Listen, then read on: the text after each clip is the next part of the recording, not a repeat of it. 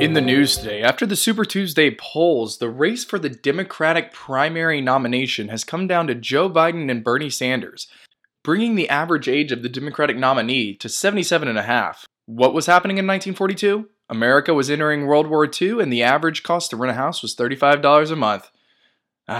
Good times. In international news, the Education Minister of Italy confirms that institutions will be closed across the country until mid-March. So children will have to find a new way to get educated or homeschooled, or parents will have to take their children to work. Once again, stay tuned. We'll see what happens. Back to you in the studio. In sporting news today, Alex Rodriguez, owner of the record for the longest ban in baseball, slams the Astros for their lack of remorse. However, A-Rod is still unremorseful about the cool $350 million sitting in his bank account right now.